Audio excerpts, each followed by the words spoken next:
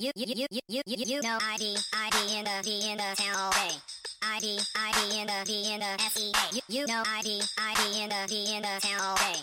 ID in the SEA. Hello and welcome to episode 350 of the Fabulous Peltoncast, sponsored by our friends at Pagliacci Pizza. I'm your co-host, Kevin Pelton. And I'm Tristan Carzino. And we are coming to you once again from Renton, Washington, home of the Super Bowl 48 champion Seattle Fittingly, Seahawks. it's the KJ Wright edition There you go. of the Peltoncast. The Jamie Moyer 350. edition? No? Just the KJ Wright edition. wow. Sorry, we're in Renton, Washington. No. I'm down with Jamie Moyer. Tough beat for Jamie Moyer. No. The other Irvin Johnson. He was number edition. 50. Irvin. He was, yeah. Irv. Should we get into it? Wow, we're getting right into it. I don't know whether we need to talk about anything off the top. So this week's beer, we're going back to our friends at Old Schoolhouse Brewing Hello. in Winthrop, Washington. Although Randy is not playing any hockey tournaments this weekend, so That far you as know we of. know. This is the Old Schoolhouse Epiphany Pale, a medium-bodied pale with moderate bitterness, slight caramel malt flavor, and citrusy hop aroma. I thought this was a strange description from them. This is a good beer to start with when building up the courage for the stronger beers. So Old Schoolhouse really like subtweeting people who are into drinking lighter beers. I do not agree with that Old Schoolhouse Brewery. I also don't know that. I don't think there's like a building up the courage. It's almost like it'll be similar to our donut conversation that we have today. There's two different trajectories of beers that you drink and donuts that you eat, I right? don't know if there's two different. I think there's a lot of different beer trajectories. But you understand what I'm saying. It's not But there's like, also beers for different scenarios. and don't agree with Rainier that? happens to be that beer for every scenario. Maybe it's not always Rainier. Maybe sometimes it's Rainiers of other cities. But stay tuned on that one. That's true. Maybe it's Heidelberg beer, which brings us to A reminder about Peltoncast Live Spring 2023 coming April 21st. April 21st at Belltown Yacht I was waiting Club. for you to do the spiel. April 21st at Belltown Yacht Club, Peltoncast Live. You know what to expect from Peltoncast Live. This year, we are going to have more fun than ever. We've learned from all of our mistakes of the past. Everything wrong that we ever once did before, we will now undo now. We promise the perfect time. We're going to make new mistakes instead. This year, the Seahawks have you heard this? 2 first-round draft picks, I have heard including this. the number 5 pick in the draft, which hopefully they will still have then. Maybe. We'll see. And we're going to have on to talk about that. Wait, why are you saying that? Well, it'll be more fun to talk about at Peltoncast Live. They could trade it after. NFL draft guru from The Ringer, Danny Kelly, making his triumphant return to Peltoncast Live. He saw the mistakes of the first one. He will be shocked and excited about how polished Peltoncast Live is now. And that we're selling tickets. Yeah. And there's an audience now. No, there's an audience then. There was an audience then. They just didn't pay to get in. But as always, you know what to expect from Peltoncast Live. Come hungry. Be ready for bingo, surprises, a full cast talking taco time probably for the first time ever. I keep saying this and you always get mad You can't every promise time. this. Randy You don't has to know. come through. Come on, Randy. Be there for not up to Peltoncast Randy. Live. This is going to be, we were at Although I Belltown was going Yacht to Club. say, by the way, Randy, like the reason he'd be missing it is his annual trip. I think, Randy, you got to consider moving the annual trip now that the Kraken exists. Like there could be Kraken playoff hockey that weekend. Yeah, but don't go to that. Don't go to that. Don't go to the Mariners versus the Cardinals. I assure you, you do not want to be around Cardinals fans. You want to be at Peltoncast Live at Belltown Yacht Club in Belltown. Confidently. Confidently in Belltown. Peltoncast geography. Was it Michael Sawyer who said that he wanted a Peltoncast geography segment at the live show? Do you know what's funny? Consistent. We went back and listened to the Baby Fantasy Genius segment from like 5 years ago where he was talking about college nicknames. It was very embarrassing for him. And it was really fun to listen to. But his new passion is now geography. Isn't that wild? That my child is really excited. He'll literally what was the game where it just had a picture of a country? And you had to what? A game where it had a picture of a country? Yeah, and you had to try to guess like the closest to it, and it said how far away you were. It was like Wordle. Oh, Worldle. Wordle. I was going back further. I thought you were talking about Takeoff. When He we used would to get play it that like as kids. first try every single It time. was, No, he crushes so you annoying. at World Roll. Oh, I'm not that good at World And Roll. then he'd be like, that's Papua New Guinea or whatever. And you're just like, it's what? No, he knows the size and shape and flag of every single country in the entire world. So maybe he's not going to be there. No, It's 21 it plus. is a 21 but, plus affair. But we're going to have an awesome time at Peltoncast Live. Get your tickets now. They're going, I would say, fast. And can I share with the listener some new information? It's not new to you. I've already told you. Wow. Alicia Vermillion, who wrote about Taco Time Northwest in Talkin' Taco Time for Seattle Met Magazine, was on Talkin' Taco Time last week, our special episode on the Taco Time Divide, is going to be joining us on the voting panel for our search for Seattle's best donut. The Cake Donut Lobby will be represented. Wow. There's not going to be a cake donut in the finals, though, probably. We'll see. We might this week have a cake donut lobby. You people are getting out of hand with this. Anyway, we'll get to donuts in a second. What do you mean, you people? Okay. All right. Well, don't miss it. It honestly will be, I promise it will be one of the best times that you've ever had in your entire life. Again, we're making promises we Confidently. cannot keep. We only have one real toast this week, and that's a congrats to UW's Elle Ledeen, who was named Pac-12 Freshman of the Week for her role in the Huskies' win Sunday over number 2 Stanford. Ledeen matched her career high with 10 points on Friday against Cal, then more than doubled it by scoring 21 against the Cardinal. She's the first UW women's basketball player to win the award since Tamia Sadler in November 2020. So it's been a minute. There we go. It's not like the year where different UW freshmen were winning it every week in football. We also this week want to wish a get well soon to Lauren Jackson, who suffered a partial Achilles tear, playing in the WNBL for the Southside Flyers during a tribute game for her, featuring the largest attendance in WNBL history. Oh, no. And sadly, it's out for the season. It happened in the second minute of the game, a minute in. So I had tough drawn timing. up this long sheet that you see me pull out in front of you for storm plans for the rest of the offseason, and I had to cross Lauren Jackson off the list. Wow. Yeah. Your entire offseason plan for the Storm. If That you was had it. been in That the was Her it. Hoop I have this stats- giant sheet which you can see right here, and literally all it says on it is Lauren Jackson, and below it says "Time Machine?" ? Change rules. If you had been the Her Hoop Stats mock off season, it would have been just not saying anything on Brianna Stewart, not saying anything on Courtney Vandersloot, and then you just chime in. When are we talking about Lauren Jackson? Yeah. Well, we'll have more Do they on have that Storm names to offseason. throw out like fantasy football? You just A throw little bit. You just throw out a name, and we're like, all right, we're on to Lauren Jackson now. Lauren was still not playing in the WNBA, healthy Achilles or not.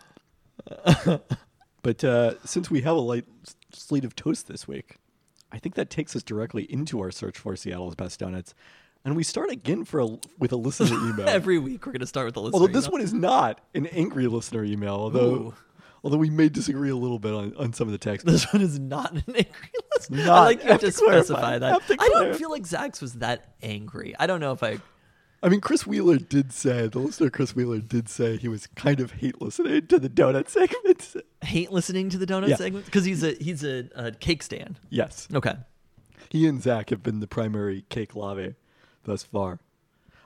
This is from friend of the pod, the listener, the UK listener, Oh, hello. Glenn Christie, who finally sends us a recap of his visit to Seattle Yeah. last summer. There we go. Hi, boys. In England, they're called crisps.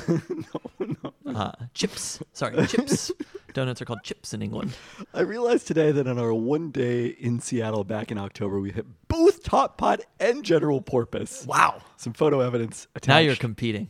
The Top Pot Maple Bar gets extra hospitality points this visit. In General Porpoise, we had the chocolate marshmallow, was exceptional, though maybe helped by the sun shining on the first morning of our trip. I can confirm it's a faithful and delicious take on the St. John Bakery donut, which is comfortably London's best. Wow. Okay.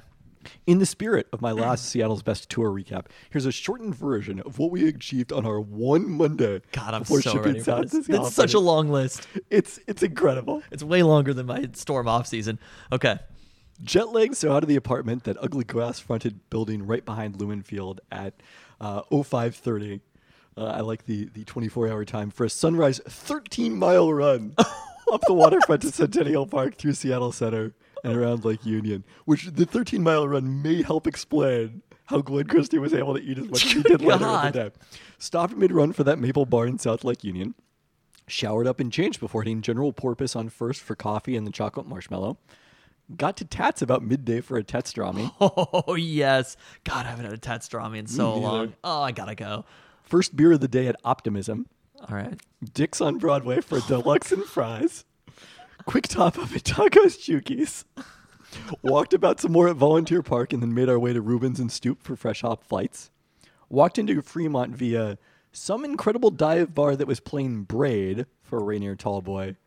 And then dinner at Jewel. I'm not familiar with Jewel, which was really great. It's right around there.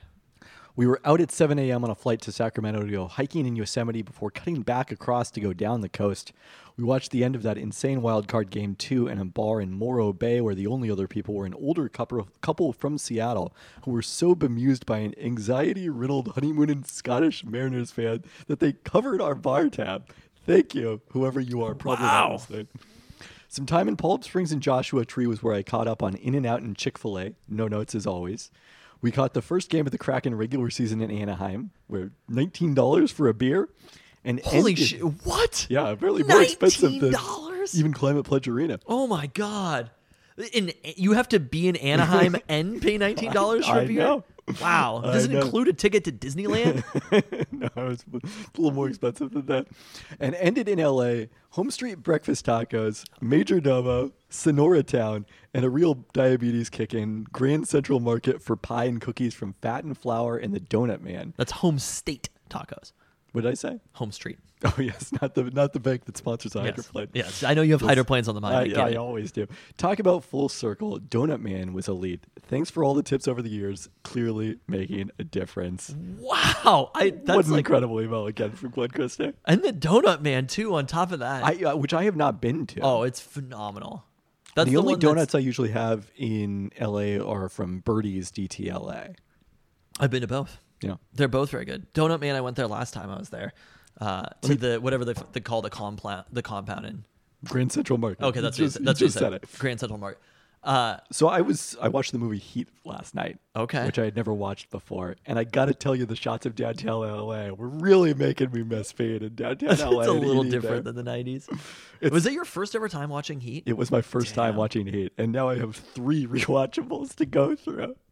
So many hours of rewatchables. I did the exact same thing as you, where I listened to all 3 of the rewatchables. I mean, I don't know when I'm actually going to get to them because there's a lot of NBA podcasts I need to listen to right now too. But yes, I mean, it's different, but there's definitely stuff I recognized in the movie from, I mean, also like the LA Convention Center is right around there, which is where they filmed all the hotel scenes. I just want to say, Glenn Christie, you are living life. Oh, for sure. I think I'm going to, this is just a note for Glenn Christie. I think I'm skipping England in the spring around the Great Escape, and I'm going for Reading and Leeds. Wait, really? Yeah. So I think I'm going in August for Reading and Leeds. Hot. Nice. Yeah, I'm looking forward to it. And I assume there's going to be a London play around that also. It's going to be Reading and Leeds and then some sort of London play around there. TBD. All right, well, should we talk about donuts? This week, our search for Seattle's best donuts took us to 9th and Hennepin and Legendary Donuts. Let's start with 9th and Hennepin. Did you want to get into the bigger donut discussion now? Because I feel like we should wait until... Okay, yeah. Let's talk about both these locations, and then let's have the bigger discussion. Correct. That's 9th and Hennepin is a reference to a Tom Waits spoken word song, itself referencing the location of an all-night donut shop in Minneapolis where Tom Waits said he was shot at. I guarantee you it's a very different style of donuts than the 9th and Hennepin donuts. Many. There's like a long history of very, very bougie things. No offense to 9th and Hennepin, which are phenomenal donuts. Very, very bougie things naming themselves after working class things. Oh, Tom Waits also said when he went back to the Minneapolis neighborhood now, who knows what now it's was. gentrified. Oh, yeah. Yeah, of course. That makes sense. Like 9th and Hennepin is definitely contributing to that. They're like, yes. Mm-hmm. Anyway, but I do feel like that's like part of canon is taking something that is, how much are their donuts? Their donuts aren't that expensive. They're only like $3 or $3.50 each. So it's not general purpose like $5.50. It is not. Okay. So, but I would probably guess that donut shop that Tom Waits was It was an all-night donut shop. Speaking about- in Minneapolis in the 1980s. This was pre-donut, presumably the 80s. I don't know. It could have been, or maybe the 70s. Who knows? A decade long before the donut revolution. I'm just gonna say that those donuts were drastically different than the Ninth and Hennepin donuts that we were eating I today, agree which is in part of the every conversation regard. that we need to have. Of course. So this was opened in 2018 by longtime Seattle chef Justin Newstrom, who was inspired by the beignets from Café du Monde in New Orleans and wanted to serve donuts hot. First doing so at farmers markets, and then since the start of the pandemic from a commissary kitchen in West Seattle, primarily doing online pre-orders. There are a few walk-up donuts available, and the menu rotates weekly. There's 4 donut options each week, using seasonal local ingredients, typically, some similar styles. There's basically always a cake option, a fritter, and a filled brioche. And you can tell which of those I usually go for. Uh-huh. So this past weekend, let me go pull up the menu that they had from this past weekend. But you got all 4 of them to split with you and Mrs. Fantasy Genius, and I got the 3 non-cake donut options they had. So they had, let's see. The menus are really hard to read. The cursive. Well, fortunately, there's the Instagram post has the non-cursive. Buckwheat yogurt cake donut with fresh cranberries and allspice glaze. A French cruller with chai tea sugar. A filled brioche thumbprint with brandied French plum jam and demerara sugar, and then a Turkish apricot apple fritter with honey ginger glaze. Oh my God. And I gotta say, like, I usually go for the filled brioche thumbprint or the filled brioche, but the fritters are kind of like low key my favorite from Ninth and Hennepin. Oh my God. I mean, you hear that description? Again, are we getting into it on Ninth and Hennepin, or are we waiting? I mean, All right, let's have the full discussion about each, and then the overall discussion. Right. These are fucking incredible donuts. Like, I don't know what to say. Like, there's not that much more to it. They almost beg you to eat them fresh in a way. This is the first time you've had them hot like this, right? Because Yes. any other time I've been bringing them to you. But it wasn't like they were. I got them at the location in West Seattle, and then drove home to Renton, Washington, and then ate them, and they were still warm. So it wasn't like they were super fresh, like right when they handed them to us, but they were still warm. And I will tell you right now, you're a fucking idiot for not eating the cake donut. Like, I have a bone to pick with you about if you can't enjoy do you hear that description? Again, Even the I didn't yogurt, say- it makes it moist. I'm sorry, but like, you can appreciate a well done cake donut. You're the one who didn't eat the cake donut when I brought them to my house for Talkin' Taco time. That's all I'm saying. It wasn't me. I ended up eating one of the cake donuts. I don't know. Just because I didn't eat it doesn't necessarily mean that it's a judgment about the cake donut. Like, I wasn't there. I didn't have it fresh. I didn't have it warm. It was at the exact same level as all of the rest of these donuts, and maybe even better. I bit into it and I was just like, are you kidding me, dog? Like, this is what we're eating right now? The donuts they're very warm. And honestly, like, both the donuts places we went to this week are rich, but in drastically different ways. Correct. Right? They're extraordinarily rich, but they're rich in the buttery French sort of way. Right? Yes. And having these, like, very, very nice ingredients. And the opposite end, they're not like a frosting type of donut, right? Not at all. That's not really what they do. They're on the, like, pastry end of donuts. But every single one, Even Jimmer might like these. every single one that I bit into, I was just like, that's the best donut I've ever had. That's the best donut I've ever had. That's the, like, 1, 2, 3, 4. It was You were the opposite of Office Space. Every donut you ate was the best donut you've ever had. they were perfect. Every single one was perfect. No notes on any of them. I mean, I would say that Ninth and Hennepin at this point is basically my local donut shop. They're open, by the way. We should have mentioned. I believe it's gentrification. No, you're not gentrifying West Seattle. It's always been white. yes. I believe they're open Friday through Sunday. They've also maybe got a Thursday, an alternate location. But I looked this up. So I first went there in October 2021 and have been there 11 times in the past 16 months. So I mean, I would go there. If I definitely my lived most where you frequent. lived, I would be there every single weekend. Do you know how many weekends since Doughjoy opened in West Seattle I've been there? Because it's been like all of them. Well, when did it open? It had been open before you went, right? I think the West Seattle location opened like early 2023, late 2022. Okay. Well, then a lot. All right. Legendary Donuts. First opened in 2010 in Auburn. You don't have any thoughts on Ninth and Hennepin? Like, that's just it? I thought I agreed with you, and we Okay. can save the rest of it for They're great. Okay. Yeah. Again, I said it's the donuts I go eat the most often. But you also said it was your local donut place, which is... But there are other donut places that are near me, and I don't go to them nearly as frequently as I go to Ninth and Hennepin. The fact that it's like a different variety each weekend is probably a bit of the draw to me.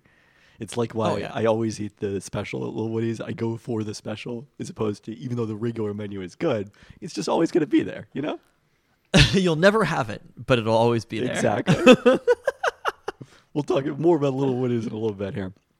Legendary Donuts first opened in 2010 in Auburn by husband and wife Ken and Shannon Patton. Now has grown to 7 locations, all either south or east of Seattle, really primarily centered on the south. This is a very different situation in terms of, this is probably the most creative. Donut Factory could be in this conversation, and maybe there's some others we haven't tried, but the most creative in terms of options of the Seattle area bakeries, the Voodoo Donut places. The Voodoo Donuts comparison comes up a lot. They're slightly different, but they have, I counted 82 different varieties of donuts listed on their website. It's so interesting to me because I feel like it's actually quite different than Voodoo in a lot of ways. It's definitely a different vibe than Voodoo. And it's just so frosting forward. That's what it is, right? Yes. Like I guess there are a lot of different, like you look around and you're like, I mostly hone in certain things. They do have a bacon maple, which Voodoo like popularized. Yes. So they do have a bacon maple donut, which they call the Oprah, and I'm not sure how I feel about that. But there are a lot of, I suppose, different types of donuts. I mostly kind of having the names like, you know, cutesy names. Yes. Yeah. That's there's a lot of different stuff, but ultimately what it comes down to is everything is very, very in the way that I would describe Ninth and Hennepin as rich, sugary is how I describe Legendary Donuts, right? It is a frosting forward donut place. There are some things that don't, obviously, but the central theme when you're looking at Legendary Donuts, and this is not necessarily a bad thing. I like a lot of their donuts. Not a bad thing. But they are very, very, they're decadent, right? And they're very, very sugary, everything they do. I guess there are, it just feels different than, Voodoo Donuts feels intentionally like rebellious. Yeah. Right? And that's not exactly what Legendary Donuts is. Not at all. There's not like the skulls and crossbones on stuff. Yeah. And the branding isn't quite the same. Obviously, it's very different than Voodoo Donuts. Like the good things come in pink boxes or whatever. You're just like, okay. Like Legendary Donuts would not be comfortable saying that on their box. But like, Mrs. Fantasy Genius had a dosant. I thought that was a reference to jewelry. Yeah, which is a like croissant style donut, like a flaky croissant style donut, and then just like frosted on top, sea salt croissant. I can see one right there on the website. But it's just like every single layer, everything has frosting and sugar, more or less, and it's like their frosting it's like a frothy, like cream cheese style frosting, which to me it's all like about. Cake frosting, don't you think? Sometimes, but I do like that it's cream cheese forward. Yeah. Was that all you had here? I mean, what do you think about them? Because you've had it a lot less than I've had. Legendary Donuts. I've had it plenty. I used to pretty regularly when I was driving down to Portland and like getting lunch there. I would stop at the Federal Way location and get donuts as my breakfast. I did that. Oh yeah, because it's only a breakfast food to you. Exactly. But that was like the most convenient one to me. Just like not that far off of I-5 and Federal Way.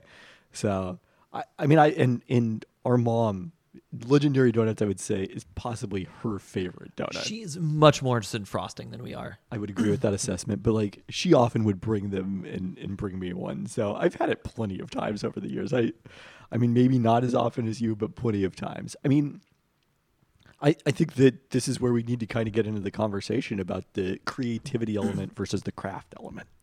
I think that's what you wanted to. I don't know if that's exactly what I would say is. There's a divide about not what a donut is. There's a divide about two different types of donuts, right? I guess you're saying creativity versus craft. I think it's more about like traditional versus craft, not creativity. because these still legendary donuts are, there's all sorts of different things, but it still feels very traditional to me, right? I would agree with that. And I think it's in a certain tradition of donuts handed down, right? It's like part of, honestly, like the donut revolution that you're talking about. This is still that type of donut, right? This is doing the classic American donut in a slightly different way, probably a better way than your sort of like run-of-the-mill donut shop from the 80s or whatever.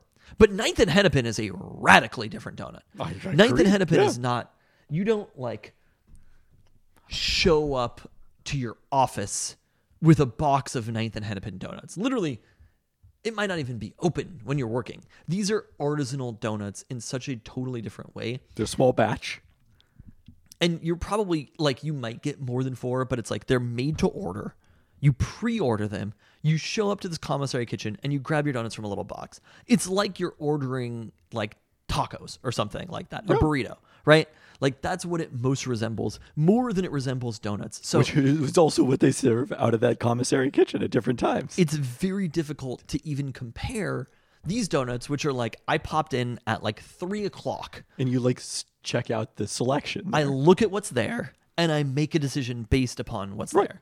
So it's just really tough to look at these two different donuts. And I think that's true of Top Pot, even Doughjoy to a certain extent, and your Ninth and Hennepins, and kind of General Porpoise, and a few others that we'll be looking at. But I think there's a variety of different dimensions here, because one of the things we're going to come across in this search is, again, the more artisanal, where there's like a limited selection. Yeah. Like they do one thing. In Ninth and Hennepin isn't quite that extreme, but they do one thing, and they do it in limited quantities, and you generally got to pre-order it. We're going to have one of those this week in Sonrisa Donuts. Which what do they do? Very Are they excited about. malasada styles as well? Yes. Okay. And like they do take orders day of, but usually it's a very long line, so it's definitely better to pre-order as we did. So, but I'm like super excited. But that's kind of different than, again, going into a store and choosing between a variety of different options. Exactly. You're not going to go in there and be like, oh, look at the 20-pound donut today. But I think there's like a lot whatever. I think there's multiple different dimensions as we're doing our donut taxonomy. It's different than almost any, like, I mean, you have your cloth napkin versus paper napkin. It's kind of different than almost anything we've done, though. Because again, I think there's multiple dimensions. Like, you can have fancier donuts. I think of Doughjoy as a somewhat fancier donut, but it's still expensive. Like we're trying to do all the different kinds of donuts, basically. Doughjoy does not compete with Ninth and Hennepin, though. You don't have to pre-order Doughjoy. I agree. Or the Sonrisa donut. I think Doughjoy is closer to Top Pot on that scale than it is to Ninth and Hennepin. Doughjoy is, and that to me is why it's still at number 1 on the list, because it is classic donuts. Like, I'm impressed by being able to make very good donuts. But I also think there's an art and a craft to making a traditional donut and having it be really, really good. To be able to pop in and grab a donut, like, I think there's a value to working for the food that you're getting, but there's also, like, we have to be clear that we're fucking talking about donuts here. You know what I mean? And there has to be a value to, like, I'm driving by a donut shop and I want a donut and I just want to go get one. You know what I mean? Like, there's hundreds of years, I assume. We haven't looked at the donut history. But there's... Because I think it's safe to assume they have existence. Hundreds of years of donut history in America that isn't like you're fucking calling up Ben Franklin and asking him... American history. You're calling up Ben Franklin and being like, I want 4 artisanal donuts on Saturday. You know what I mean? That'll be $26. There is a difference between these two things. And I think being in the traditional donut class or whatever and being really fucking good at it, there is a value to that. So we haven't really talked about my dimension here. And what is your dimension? Well, the quality, I don't want to be craft perceived versus creativity dimension. Okay. Because I don't feel like I would describe... Just let me speak on right, this. speak. Please. Speak on donuts. Our cousin Chris emailed us or messaged us last week to say, I think you should be rating traditional donuts and these fancy donuts separately. I'm so over all these crazy concoctions where you eat 2 bites and it is too much. I'm eating donuts where I need more coffee. I'm hangry, and my equivalent of Tristan's 8 to 10 children are climbing all over me. Is it really notable that you managed to put Fruit Loops on a donut and make it okay? No. And he is an aside, says Voodoo's regular donut's not bad, actually. This, I think you need 2 categories, one for the more enhanced donut and one maybe that is for the more standard glazed maple bar, or if you really want to go old school butter bars. That second category doesn't allow some add-on to carry the donut. And so one of the things that sometimes comes up in these searches, or like we haven't searched for Seattle's best pizza because obviously Pagliacci, our friends at Pagliacci, is Seattle's best pizza. But like people will say, you need to try the cheese pizza to be able to compare a place, because that's like really where the craft stands out, as opposed to just masking something with creativity. And I don't know that I personally buy that argument, because you know my philosophy on this. Whatever the best food item in the menu is how good the restaurant is. But I do think there is an element where, like, when you go for what I respect about Voodoo is, Chris said, is that I think that their standard donuts are quite good and are competitive with other donut places. That I don't think that sometimes I think the creativity at Voodoo actually causes people to underrate the utilitarian value of Voodoo.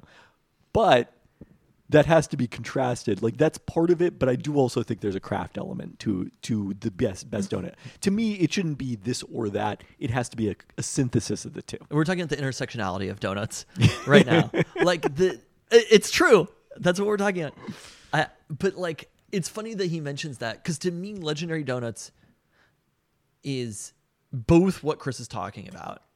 Of there's a bunch of shit on there that you're like, okay, yeah, you put M&Ms on a donut. Like, thanks, boss. We know that M&Ms are good.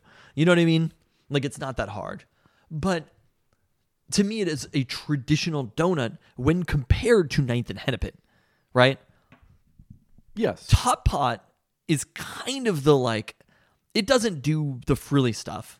It is a classic donut done right. Whatever the taxonomy looks like, Top Pot is like dead in the center of it. They're doing a lot of different stuff. They're doing it well. Not a lot. They do not have that many donuts. I suppose. But like they are a classic donut done well. And that's kind of where Doughjoy meets. But I don't want to say that like donut to donut. Is Ninth and Hennepin better than Doughjoy?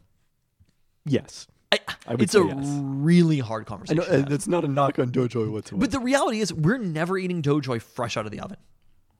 Well, that's not the. I mean, you have to give a representative, because part of my thing about our searches for Seattle's best is like, I want someone who goes there to be able to have a good experience. So if you somehow managed to get it precisely piping hot out of the oven, it was better, and we were able to have that experience with someone else who wasn't, then that to me is not Seattle's best donut.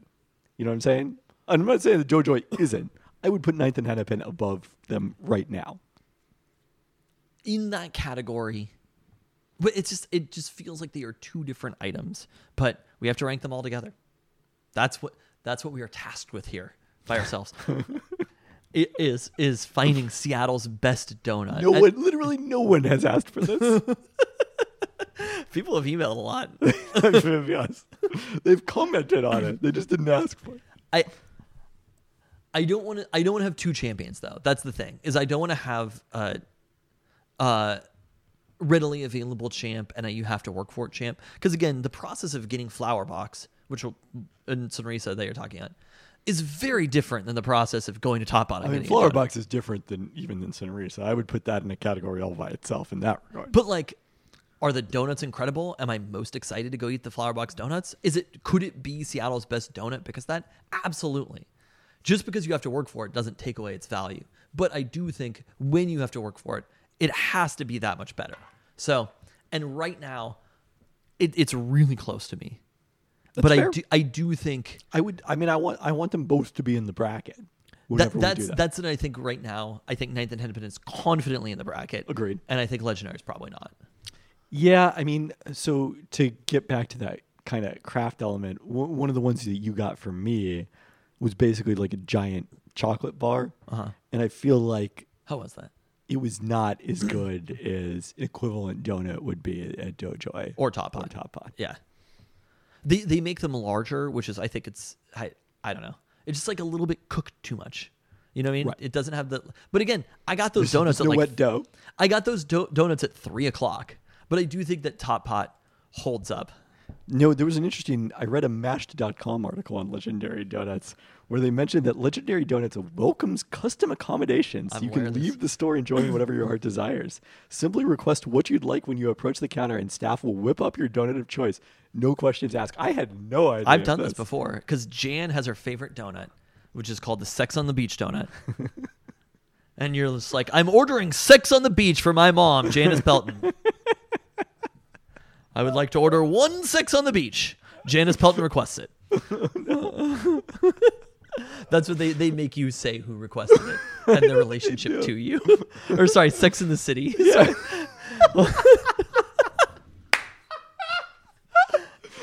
Sorry. She might drink a Sex on the Beach with her Sex I would in the like to City request a Sex in the City donut for Janice which Pelton. is a chocolate cake donut dunked in chocolate icing, drizzled with thick caramel, and sprinkled with sea salt. Drizzle your mom in thick caramel. It's both of our mom. Why?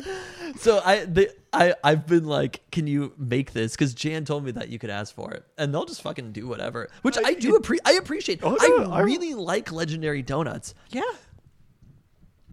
If donuts are good, Legendary Donuts is great, Yeah. and I really like it. But we're talking about the highest possible threshold Agreed. of donuts here in Seattle. And as like when you talk about breaking it down to its elements, in the same way that if we were in Portland doing the search, I don't think Voodoo would be in the search. I don't know how many. I'm sure there's a lot of donut places in Portland also, but like I think Voodoo would be in the search. their maple bars are also. but I also they're don't know not about, as like, the- beautiful and soft, and like you have that little crunch when you bite through them, right? Soft on the inside, crispy on the outside. That is the thing that it's really hard to do, and Top Pot is able to do. And I'm not sure if Legendary Donuts quite does it. But they maybe- are sacrificing quality for size, to be honest. Yeah. Jan does the same thing often.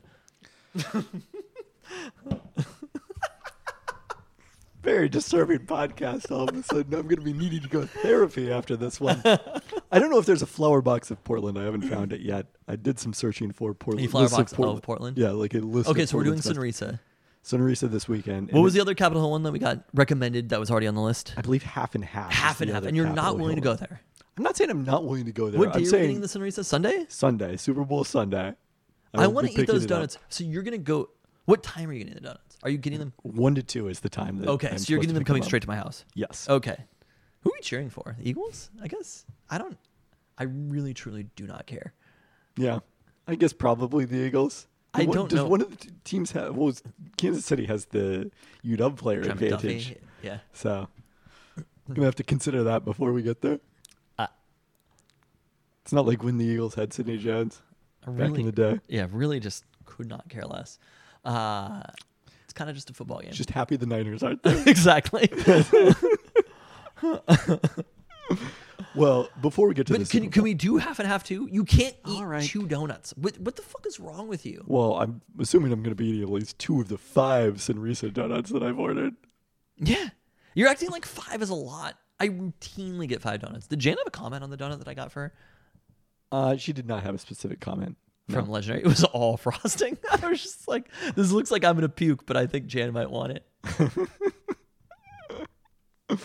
But before we get to Super Bowl Sunday, we have to talk about Seattle Burger Month, which begins on Tuesday with E.T.'s Big Boy Deluxe Combo from Hello. Eric Tanaka, the executive chef of Tom Douglas Seattle, featuring a pair of quarter-pound patties, American cheese, lettuce, blue cheese iceberg salad, red-eye cocktail sauce, and Kewpie mayo on a sesame seed bun.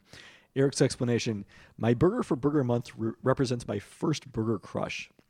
When I was a kid, if I was not naughty, we would go to Bob's Big Boy. I would always order the combo with a blue cheese side salad. When you mash it all up, this is what you get, a double stacked burger with a blue cheese salad. So This was a child who ate a blue cheese salad? interesting, but Did they spell blue cheese B-L-U-E, not B-L-E-U? maybe I spelled it. No, I think I copied that from the website, so I think so. Yes. It's interesting because like I have no big boy experience other than seeing it in Austin, the mascot in Austin Powers. Like, I don't know if it ever existed in Seattle when we were kids, but it definitely is not a place I remember going. Okay, it could be either way. But the big boy burger is the inspiration for the Big Mac. I had no idea. Where even are there big boys? A lot of places still, apparently. What the fuck? Why am I not at those places right now? know. I'm hungry. We've been talking about donuts for like 45 minutes. Not quite that long. It seems. I know it seems that way to the listener. So I'm very excited to try this out. I will definitely. I was gonna say I'll be in a place where there's a big boy this year, and I saw Michigan and Ohio, and I was like, I will not. Where are there big boys? Normally, since we record on Tuesdays, we had to move this to Monday this week. Normally, I would have had the burger already. Sadly, that is not the case. But we'll post it on Instagram along with a review tomorrow. This year's reward for getting your stamp card filled with all four. There's one in California, I think. They're mostly in Michigan. Yeah, they've definitely receded from their heyday. Ohio. If you go get all four of the Seattle Burger Month burgers, a black hat this year with a heart-shaped burger on the front. All right. So there you go. Excited as always for Little Woody's Seattle Burger Month. Looks like there's one in Nevada, or a couple in California. It's all these places where I'm like, oh, they're in Baltimore, and it's like, oh no, Baltimore, Michigan. There's one in Marysville, Michigan. Lovely this time of year. Yeah. Baltimore, Michigan. All right, let's get into the sports, starting with the Mariners, who held their pre-spring training. I will not be in any location where there's a big boy this year, I'm afraid, or hopefully for the rest of my life. Mariners held their pre-spring training media day last Wednesday at T-Mobile Park. Among the news, the Mariners who will participate in the World Baseball Classic. Hello! To be played from March 8th through 21st in Japan, Taiwan, and U.S. for the group stages, with the quarterfinals in Tokyo and at the Lone Depot Park in Miami. Semifinals and finals will both be in Miami. Julio Rodriguez, Teoscar Hernandez, and Diego Castillo will play for the Dominican Republic. There we go. Eugenio Suarez will play for Venezuela. Matt Brash for Canada. Matt Festa for Italy. You know who we're cheering for. Still TBD whether Sam Onofrio Haggerty will be It's a health issue. Italy. It's not a skill issue. It's a health issue. Well, it's definitely not a skill issue, but I think he's cleared, so we'll see what happens there. And prospect Harry Ford will be playing for Great Britain. Harry Ford was my boy before I heard about this. I was so excited about Harry Ford as the Mariners prospect, athletic catcher Harry Ford, and then all of a sudden I heard he was playing for Great Britain, and then I was like...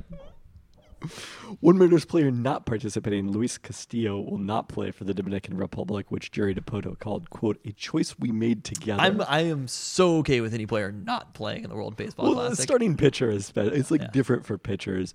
With Matt Brash, since he's playing for Canada, the agreement was, therefore, he would be used as a reliever this season by the Mariners.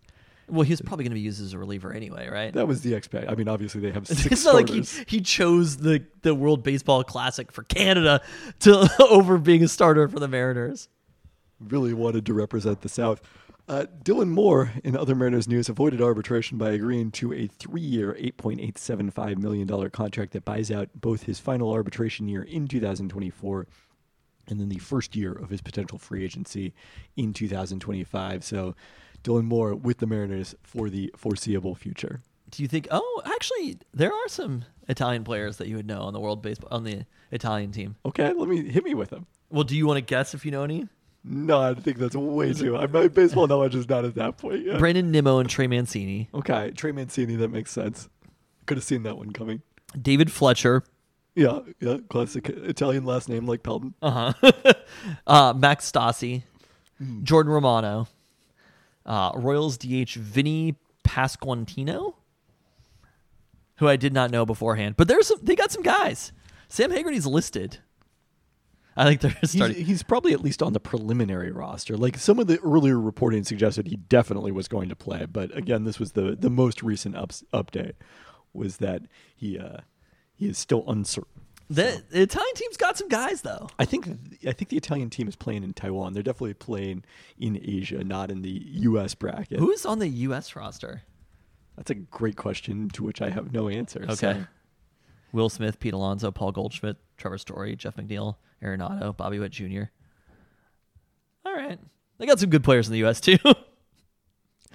So it'll be interesting to watch next month. Is spring training is going on. We'll also have the World Baseball Classic. Tim Anderson, Trey Turner, Mookie Betts, Bryce Harper. They got maybe more guys than the Italian team. Oh yeah, I think they Mike had a Trout, larger Kyle pool to Schwarber, pull Kyle from. Tucker. Okay. Clayton Kershaw, Adam Wainwright. I think Nestor Cortez wasn't playing. Maybe he was.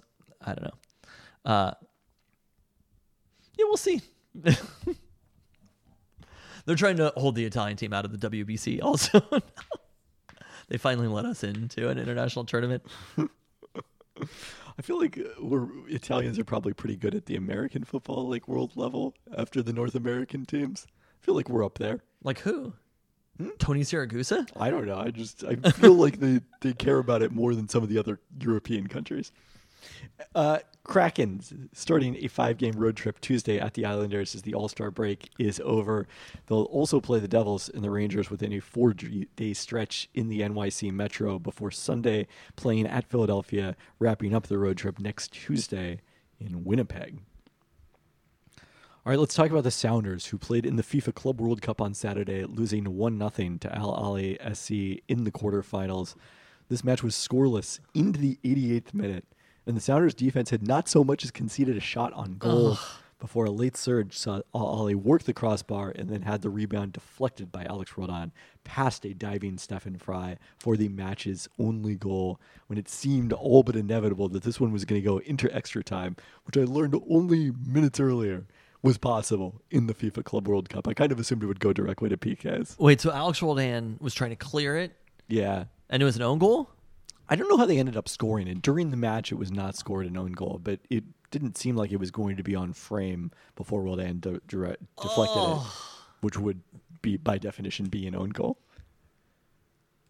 So, where does Al Ahly rank overall worldwide as far as... you're not asking the right person. Isn't there a 538 ranking that ranks like every club? Or I don't know if they have the Egyptian Super League in that one.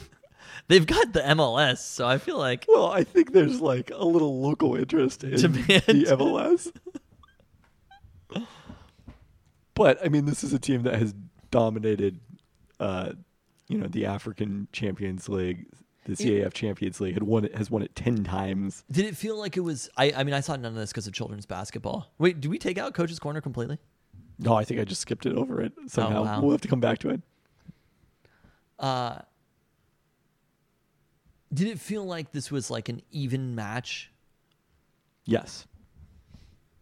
I mean, the Sounders easily could. They probably had like the very slightly better chances. Neither team had a lot of chances, but they probably had the very slightly better chances over the course of this match.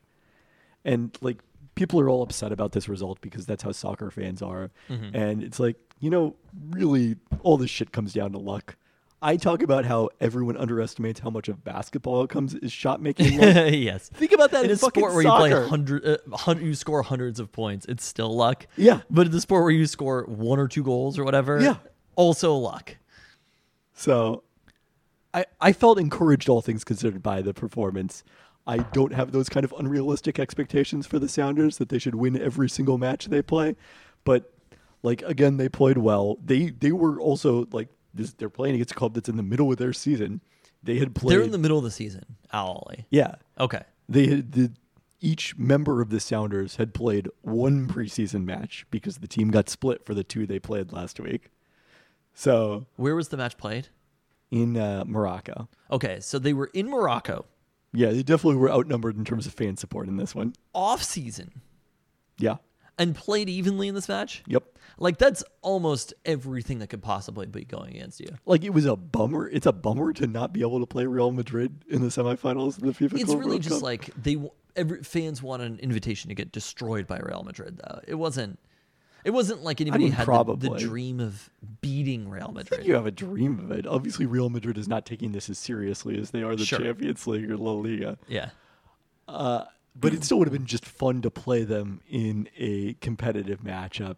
There was like a lot of references to like the Sounders crash out early. It's like, well, it's a single elimination tournament. Like, the odds at best were going to be like 60-40 that you advance. Like, well, I don't know what you were expecting here. Do you not know how this sport you're watching works? Many people think that about me in basketball, though. But the best news from this one was the return of Joao Paulo to competitive play. He, I believe, subbed in about the 60th minute of this one in the second half, went the rest of the way.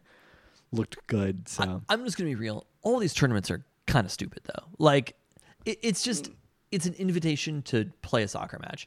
But, like, if the and league... the Sounders left with $1 million for their troubles. Like, Right. It's not that... If the league actually cared about these matches, and the team actually cared about these matches, it wouldn't be in fucking February when the season is happening. Like, it's just... Actually, I think it would be. It's just that MLS plays a different schedule than the entire rest of the world. Sure, yes. But, like, MLS wouldn't play... If they actually really cared, I'm saying... Well, they've never had a team in this competition before, so I don't know that MLS is building their schedule around the FIFA Club World Cup. But that's it. If they really wanted to prioritize the FIFA Club World Cup, which the amount of signifiers you get to, you're just like, okay, it doesn't actually matter. Whoever wins this, can you tell me who won the last one? I know it was I'm pretty sure it was the European representative because they mentioned it in the match. Wow. That good old-fashioned European representative. That's what we're talking about here. Nobody knows. Nobody cares. This isn't the Euro. This I'm isn't sure the that MLS Cup. their fans care to a degree about this. All of these tournaments are just like, they're reasons to play a match against a team, and it's fun, and that's it. Period. I mean, look, again, it would have been a huge deal to getting play a worked competitive match against Real Madrid. I get it, but you understand what I'm saying. It's not Getting it's worked not up about it. It's not about what this game signifies because first off, every game is intrinsically meaningful in and of itself. Wow, I thought you were going to say meaningless because I thought all things in life were meaningless. Look, Been we haven't talked about this week in trying to Seattle sports. Tell you about how meaningless all of life is and all of sports is especially. But hashtag- no, every soccer game in fucking Morocco is meaningful Hashtag in the podcast offseason. nihilism.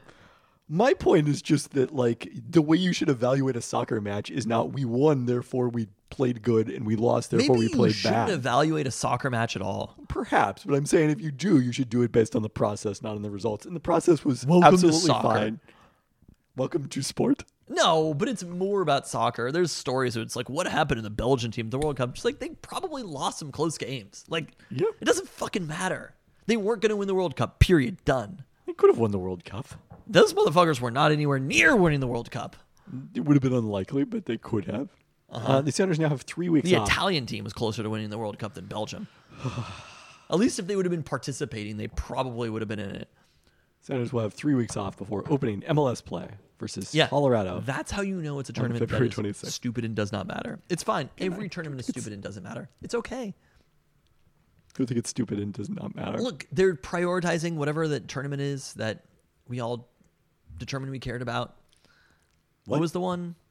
CONCACAF Champions League? No, Are they the qualified? other one. Nations League? Yeah, the Nations League. They're like, now They're everybody care about the Nations League. And we're like, oh, yeah, let's care about that. We don't care. I'm sorry. These the tournaments are meaning stupid. is- If you've played FIFA, you know there's all sorts of tournaments. You sim through most of them. You care about the Champions League and you care about your own league. That's it. Period. I think people are going to care about the Nations League because it pits MLS teams against Liga MX teams Well, they'll all be in the same league soon, as far as I've heard. eventually. Well, you know who's in the same league now? The Seattle Storm and the New York Liberty. Oh, God. But one of those teams has all the star players. We recorded last week after Brianna Stewart we re-recorded, I should say, last week after Brianna Stewart had announced that she was heading to the New York Liberty as a free agent, but before Courtney Vandersloot had said the same. We'll always have that 10 minutes when Courtney Vandersloot signed with the Storm. So we recorded this immediately after there were a number of reports on Twitter that Vandersloot was signing with the Storm, which was pretty shocking to me because all the behind the scenes word I had gotten previously was well, they're probably going to the same place and everyone expects it to be the Liberty. And lo and behold, a day later, Vandersloot did sign with the Liberty, but then had to kind of change the tenor. I had to edit our pod. Can I tell you what I got to? We heard that news. You told me that Sloot was signing with the Storm. Yeah. I was like, I'm gonna go take a shower because you had to go write about it or whatever, and I had a meeting or whatever. And I was like, okay, what am I gonna say on this podcast or whatever about Courtney Vandersloot? Here's what I came down to. You ready for it? Kent motherfucking Washington! Wow. And I No, never got to utter those words. No, I have not said Kent motherfucking Washington in any situation outside of this. Now it's an angry Kent motherfucking Yeah, now Washington. it's Kent motherfucking Washington. You should just play up that Vanderbilt went to Gonzaga. Oh, God. For real. I had thought about that, too. I was going to say the best professional Gonzaga player, excluding nobody. She is the second best professional Gonzaga player of all time, though. Yeah, that's without question.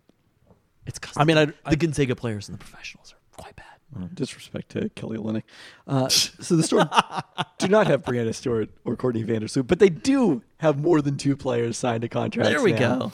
go. They brought Sammy Whitcomb back home. Hello. On a I'm 2-year down deal. with that. I'm down with that. You know what we have to say about Sammy Whitcomb? University of motherfucking Washington. She did Sammy Whitcomb. That's right. She did a Zoom with Seattle media earlier this evening and was wearing a UW women's basketball T-shirt. Loved to see it. Yeah. Hope you enjoyed that St. Mary's game, Gonzaga. So Because I sure did. I can confirm. A 2-year deal per Richard Cohen of herhoopstats.com, who supplied all the salary data cited here. Storm also signed Kia Nurse to a 2-year contract. Nurse, who briefly overlapped at UConn with Brianna Stewart, was an all-star in 2019 with the New York Liberty. Before struggling in the Wubble, was then traded to Phoenix in 2021, helped the Mercury, was part of that team that got to the finals before suffering an ACL tear during the playoffs that sidelined her all of the 2022 season as well. So this will be her first WNBA season back from the injury. But a situation where has a close tie to the Storm coaching staff because she plays for the Canadian national team, coached by Noelle Quinn, is an assistant. So she projects Those Southerners. yeah, she projects right now. She projects right now, I think, is the starter at small forward.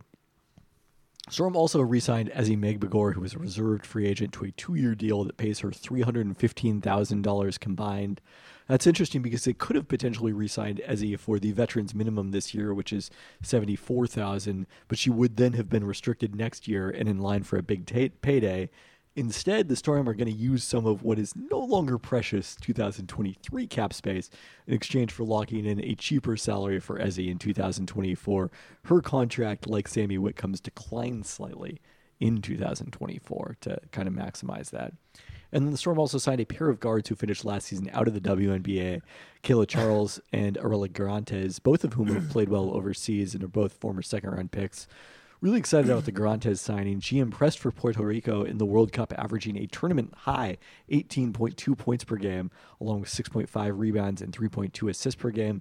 Garantes has also been outstanding in EuroLeague competition this year, averaging 15.4 points, 8.0 rebounds, and 5.4 assists per game. So this is someone that a lot of people are thinking, someone who could be a great candidate to have, a story like Alicia Clark or Sammy Whitcomb, someone who took a while to break into the league, but eventually enjoyed a long career.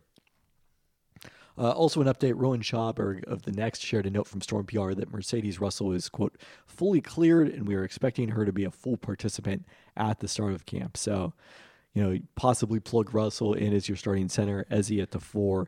You might have 4 of the 5 starting lineup spots filled already. Now that leaves the question of what happens at point guard. So I'm probably looking for one of those and a post player in free agency. Marina Mabry of the Dallas Wings remains unsigned as a restricted free agent. Mariah Jefferson, probably the next best option at point guard, another UConn player who teamed with Nurse briefly.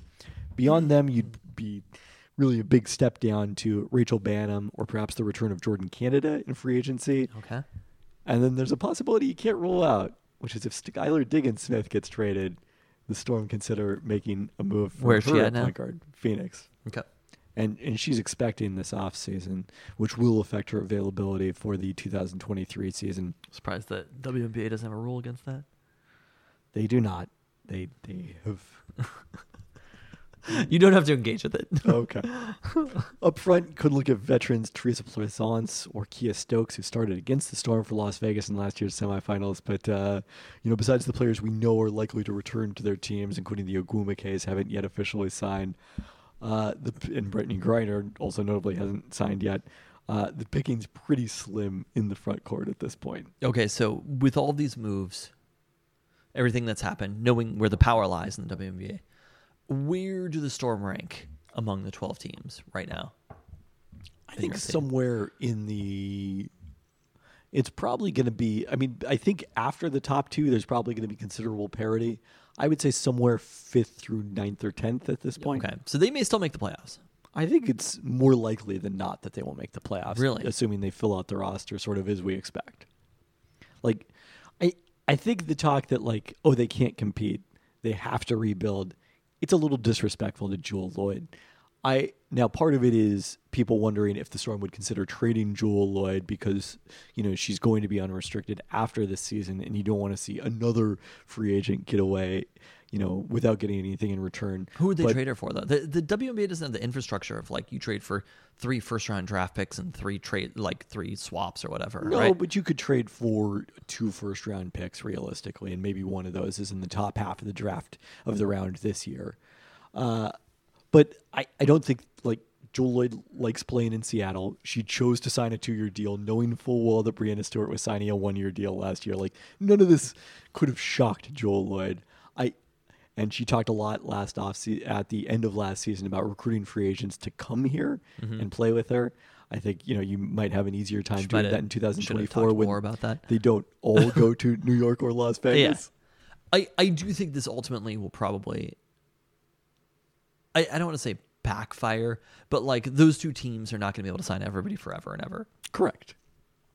So as I said on the podcast last week, I think we're in a moment in the WNBA. This is not an era in the WNBA. I mean, those 2 teams, they shot their shot and the players shot their shot or whatever.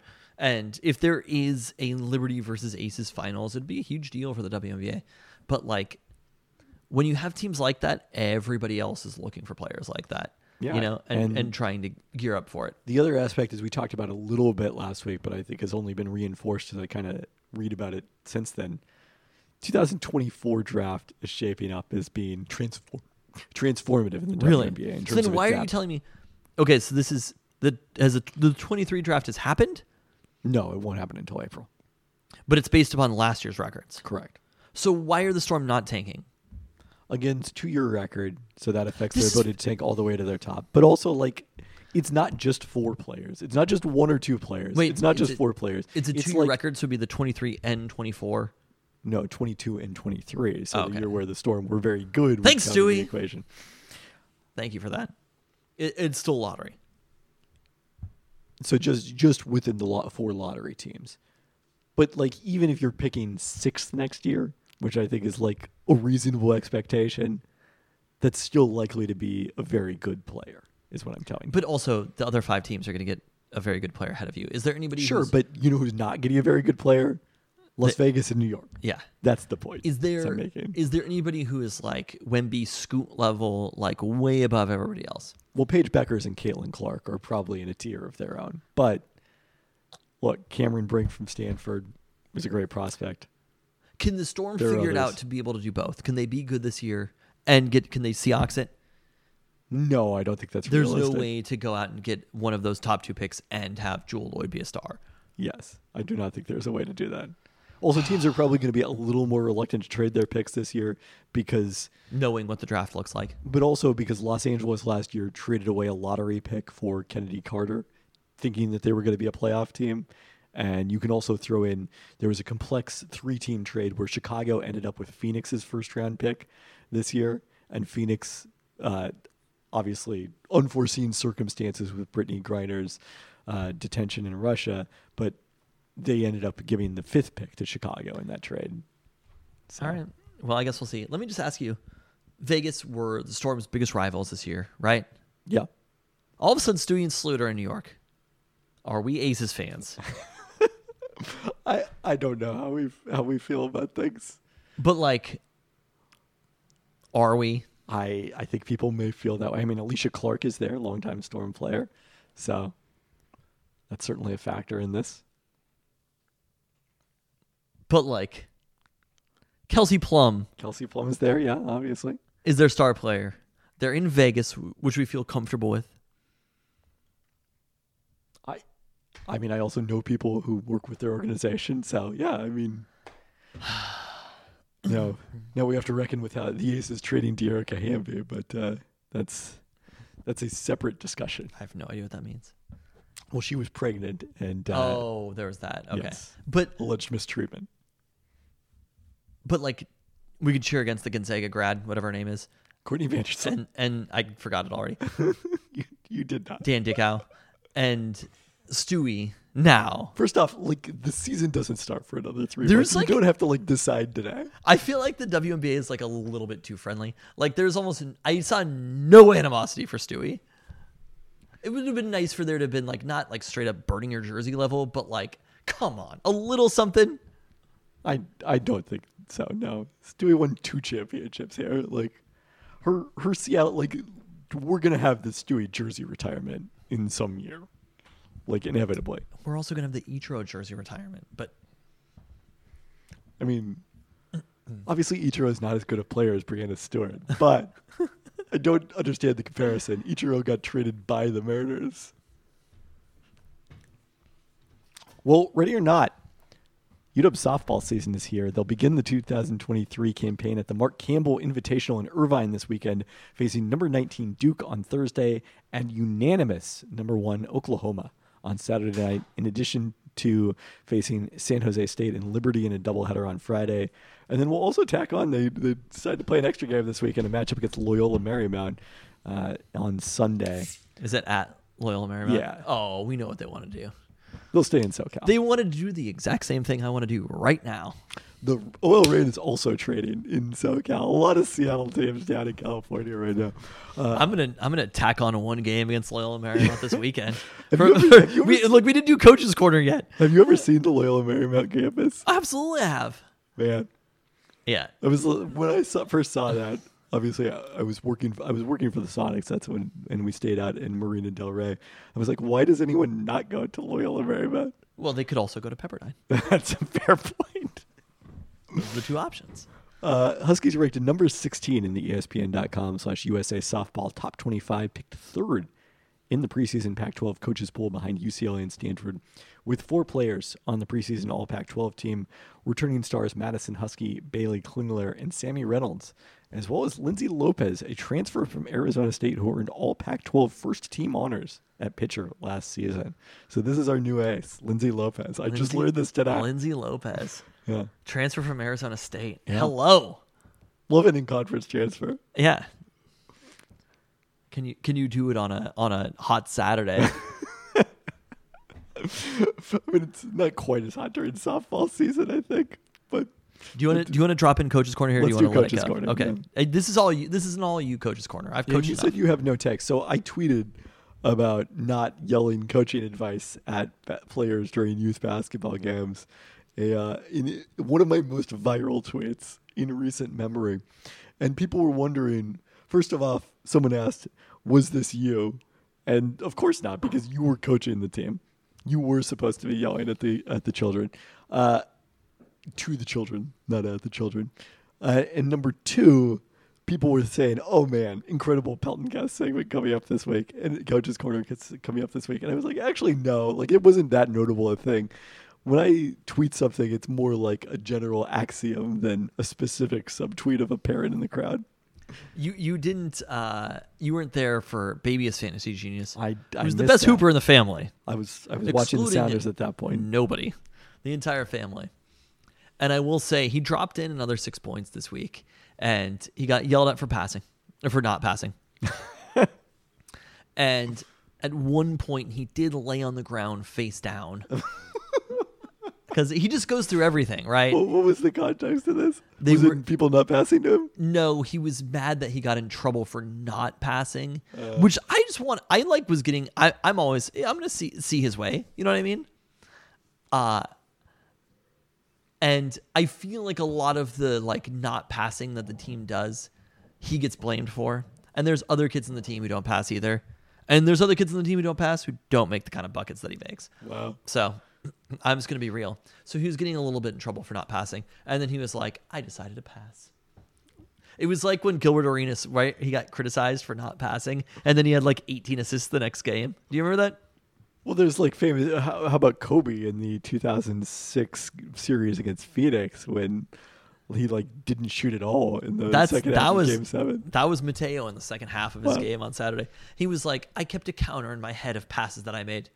and I got up 2-5. He actually said that? Yes. Wow. Yeah. Incredible. He had a little pass counter in his head. He can't count assists because nobody else on the team can score any points. But he got up to 5, and then he cried a little How many bit. did the Memphis Grizzlies scorekeeper have? What? You don't know that reference? No. A viral Reddit thread that took NBA Twitter by storm. The 2 weekends ago. Grizz There was an argument that they were stat padding to try to inflate Jaren Jackson Jr.'s chances of winning Defensive Player of the Year, which was quickly debunked. Wow, okay. Anyway, that's when he cried face down on the floor after his counter hit 5. There's too many passes. And Mrs. Fantasy Genius went over and comforted him and was like, you don't have to pass anymore. Wow. Then he was buckets again. Let's go. So You missed that part. You only got to see my desultory team. They welcomed you to the arena, the Renton Community Center arena, as you refer to it always, the arena. by having one of the just most pathetic performances I've ever seen in my entire life. It got away from them a little bit in the second half. I think the other team had some taller and more athletic players, so it was not quite a level playing field. Your team, I think, had some good looks that they couldn't knock down. I think you were kind of trying to do the right things. It was, by the way, like so blatant that you were playing a zone in the paint, like especially like whenever one of the defenders like I'm yelling it at them to play a zone. It's not like the refs are not trying to pick. I'm like, play a zone in the paint. It's illegal, but like, do you think the refs know that it's illegal? they're only trying to call illegal screens on Luka. I literally cannot believe they called that. Every single screen my team sets is illegal, and then they called an illegal screen. It was like, was it that egregious? I guess it was, but we saw much better results when I watched your middle child Marco in a game that was coached in the first half by Mrs. Fantasy Genius. The team played quite well when she was in charge. Then you came for the second half, and it was all downhill from there. They got it together. No, my favorite thing about it was that after the game, your advice to me, ESPN's Kevin Pelton, right? NBA analyst. You watch a lot of basketball, so you know what you're talking about. I do. Again, You were people like- on the internet disagree, but You were like, literally the only advice you had for my team was, although I don't think the Kyrie trade grades were that controversial this time. you might want to tell your kids not to dribble the ball into the corner as much. As if I haven't fucking told the kids not to dribble the ball into the corner. You're just like, Really, you thought I really forgot. blowing out the microphone. You thought I forgot to tell the kids not to dribble the ball I just don't right know into the how corner and often get you trapped. mentioned it. It's literally the only thing that I mention. I mean, I went to a practice. You mentioned other things. I disagree with your assessment. Well, thanks for the feedback. Anyway, how did Husky women's basketball do this week? Well, it was a very exciting Hello. weekend for UW women's basketball, and not a slightly less exciting weekend for me, as we'll get to in a second here. Friday night, it was their largest margin of victory in Pac-12 play as they beat Cal 70-54, holding the Bears to 36% shooting. Facing her former team for the first time, Delia Daniels had 20 points on 8 of 13 shooting to lead 4 Huskies in double figures. Sunday, number 2 Stanford comes to town, and I decided to show up for this game. I get there right before tip-off. I watch the first, 7 minutes. There's a timeout. I pull out my phone. I see that Kyrie Irving has been traded, and it was the Abe Simpson meme.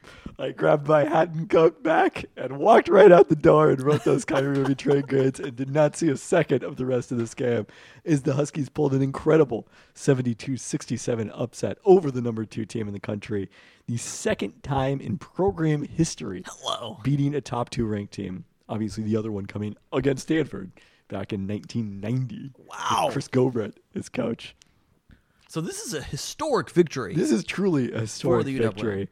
Huskies were down double digits in the first half, but then went on a 16-0 run in the second quarter to take a halftime lead.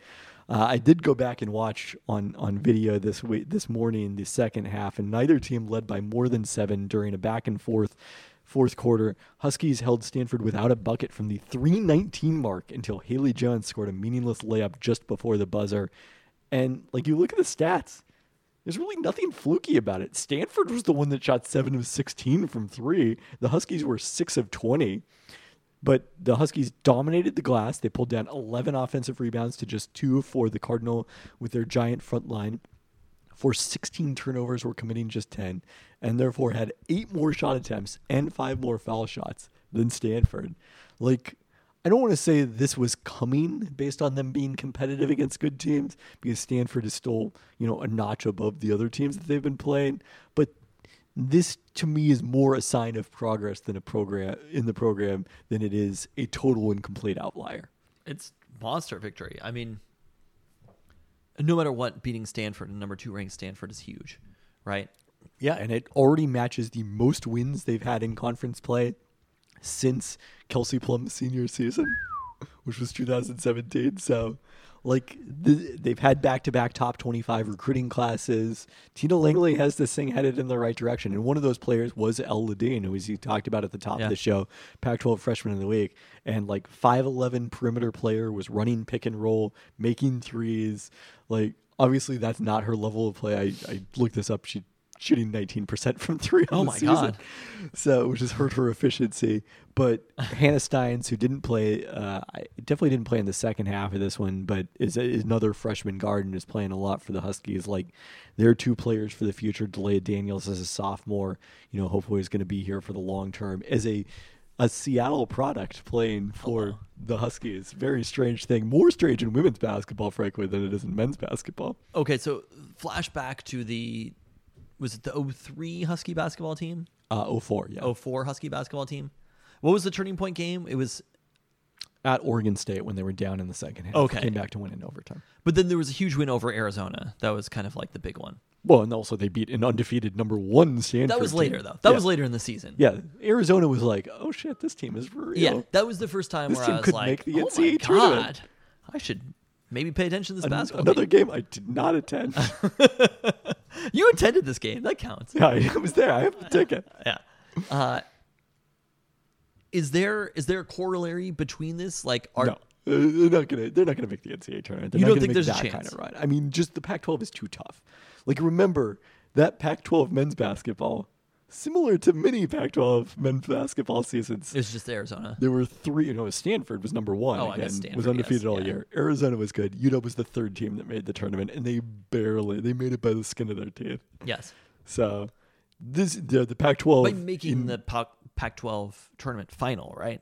Correct. And losing to Stanford again. Yeah. They beat Arizona 3 times that year. That is wild.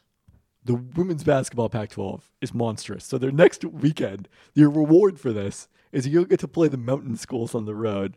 And Utah, up to number 7, now tied with Stanford atop the Pac-12 at 10-2, 20-2 overall, having beat UCLA, top 10 UCLA at home 2 weeks ago, and swept the Oregon road trip last weekend.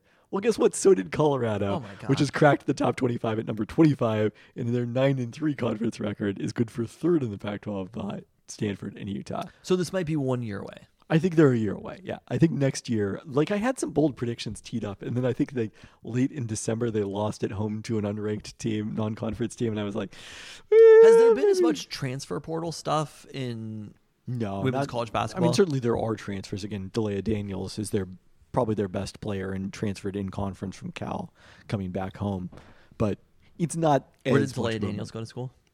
Garfield. Okay.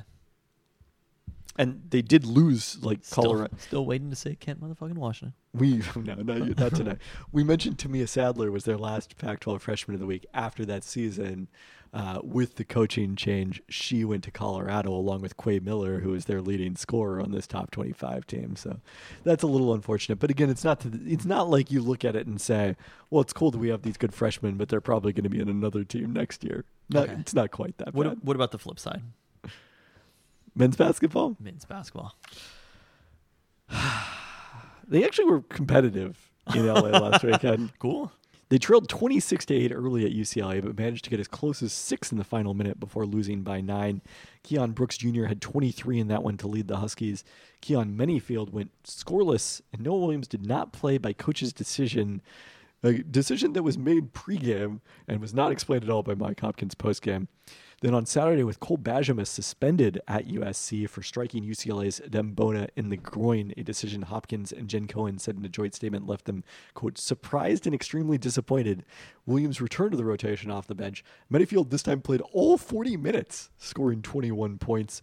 Brooks had 22 and 10 boards, but Braxton Mia fouling out after just 19 minutes was too much for the Huskies to overcome. USC was plus 12 with Mia on the court, minus 18, or UW was plus 12 with me on the court, I should say, and minus 18 with him on the bench. Are we going to talk about coming up, or are we going to get into it? Let's talk about what's coming up first. All right, so Saturday night, it's the basketball Apple Cup for the first time this season. The Cougs have had a weird season. They are ranked number 62 in KenPom, 40 spots higher than UW, but have an identical 5-9 conference record in 3 fewer wins total. They are the second highest ranked team in KenPom with a below 500 record after Ohio State. And to find somebody with a worse record, you have to go down to number 108 Mississippi. Per KenPom's luck calculation, over or underperforming point differential, just 2 teams, including the Buckeyes, have been unluckier than Washington State this season. They also have faced the hardest schedule in conference play, with the Huskies number 2 in that regard, slightly easier by virtue of getting to play at Oregon State instead of against Oregon. Interesting. All of which is to say, this isn't the step forward Washington State expected after going 11-9 in Pac-12 play last year and reaching the Final Four of the NIT. But if you look at it another way, this is still UW's second best conference winning percentage. Washington State's second best conference winning percentage since 2015. Their second best KenPom rating since Klay Thompson's final year in 2010-11. Both of those behind last season. So long term, Kyle Smith clearly has the Cougars headed in the right direction. Yeah, and I think you could definitely say like Wazoo probably has the right person leading their program. Yeah. It's time to have the conversation. Brandon Boyd asked for it on Twitter last week. We've been waiting for it for a while. I don't know if we've been waiting for it so much as just like It's been, too apathetic even to have the conversation. But it's not even that. It's been necessary for a while, and it's been years. Ultimately, I mean, we were impressed by Hop for a while at the beginning, but look, we've been through a lot these past 12 months. The Chinese spy balloon, George Santos, the 18-inning baseball game, my coaching career, Turnstile being shut out at the Grammys, the barbecue search. We just don't have enough time or patience left for another year of a Mike Hopkins UW men's basketball team. And that's the reality that we're looking at this moment is it is time. We have hit rock bottom as UW men's basketball. We've seen the same thing for multiple years in a row. A little bit of hope with a lot of bad shooting. And Mike Hopkins is just not the right coach for the University of Washington. So Hopkins has 2 years remaining on the 6-year contract he signed after the Huskies made the NCAA tournament in 2019, which is their only appearance in the past 12 seasons. Don't forget that the money is fake and the money is endless. It does not end. The money truly does not end. The money does end. I think it would have been a challenge for them to move on from Mike Hopkins last year after doing so from Jimmy Lake earlier in the academic year. But the football program is in a good spot right now. I think that it hurts Mike Hopkins. I agree. Think the financial situation is more conducive to, and it's now only 2 years instead of 3. So he's scheduled to make $3.1 million in 2023-24, $3.2 million in 2024-25, or what's remaining on his contract beyond this season.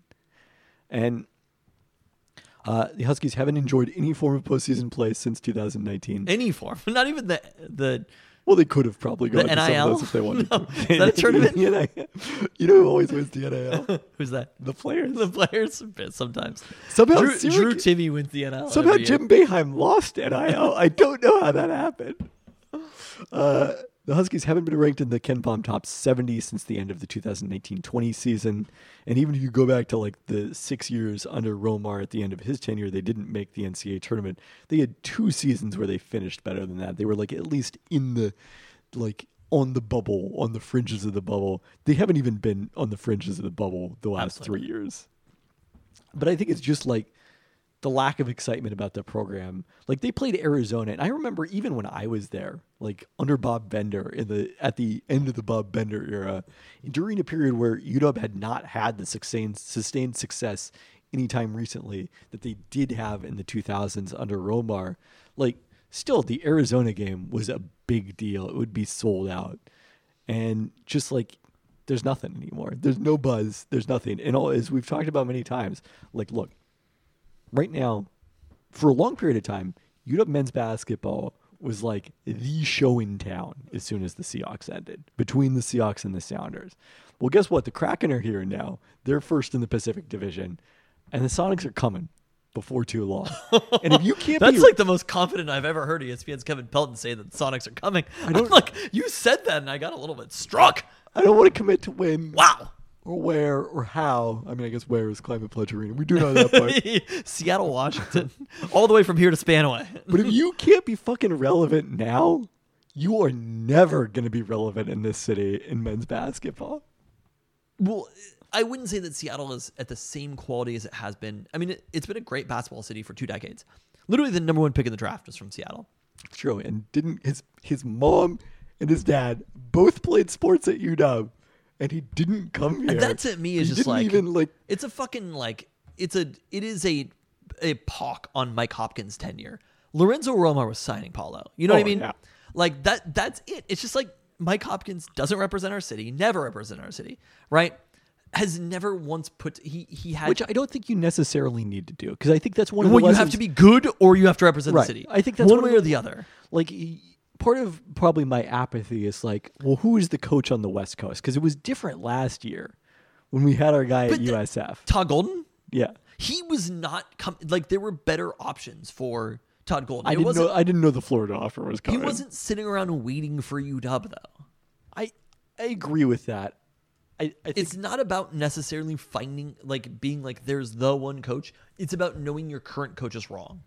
but you have to find the right. Well, Florida's actually doing okay. They're 6-3 in conference, up to number 39 in KenPom. Not bad.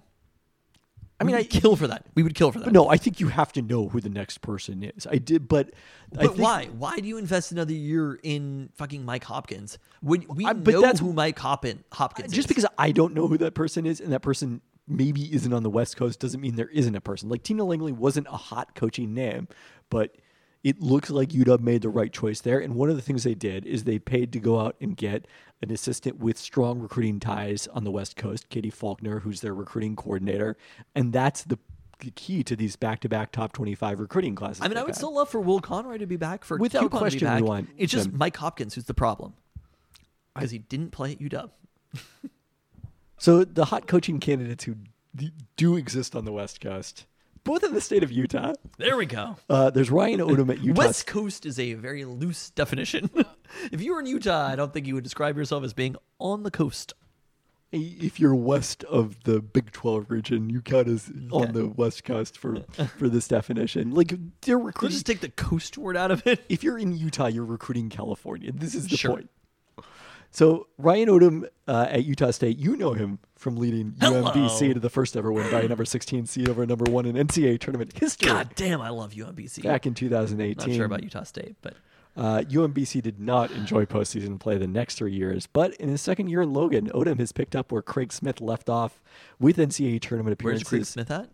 Hold on. In Okay. both 2019 and 2021 behind Nemish Keita, including playing UW in the first round in 2019, losing to Mike Hopkins, before being hired at Utah, Okay. where the Utes destroyed UW a couple weeks ago, you recall. So Craig Smith was the coach at Utah State. Yes. Then moved over Had to them on the Utah. rise, but Nemish Keita was a big part of it, and he left before Ryan Odom got there. Where did he go? Sacramento Kings, 2-way contract. Oh, okay. And they've continued to play well. They're number 40 in KenPom. Currently, I don't know if they're leading. Yeah, they're not leading because the Mountain West is like very strong this year. The Mountain West is the premier basketball conference on the I feel like it West Coast. kind of always has been. Not necessarily. It's like the astronaut meme. Some years it was the West Coast Conference. Oh, it's the Mountain West, I guess. That's what you're saying. Yeah, the Oh, West Coast sorry. Conference outside of Gonzaga and St. Mary's actually very down this year, I would say. Yeah. We talked back in the fall about the strong start for Portland when they beat Villanova and lost by 1 point to Michigan State in the PK tournament, but they are 4-7 in conference play. So Shante Legans, the former Eastern head coach, no longer is hot a coaching candidate. Okay, The who other else? guy you might look at is Mark Madsen from Utah Valley. Similar story. He took over for another successful coach who got promoted within the state. Coming back to the most important victory in that UW team, right? Yeah, very fittingly. Former Husky Mark Pope was the head coach at Utah Valley. He got the BYU job. Why is Mark Pope not a candidate? I think Mark Pope is probably culturally a good fit at BYU and happy where he is. He's Mormon.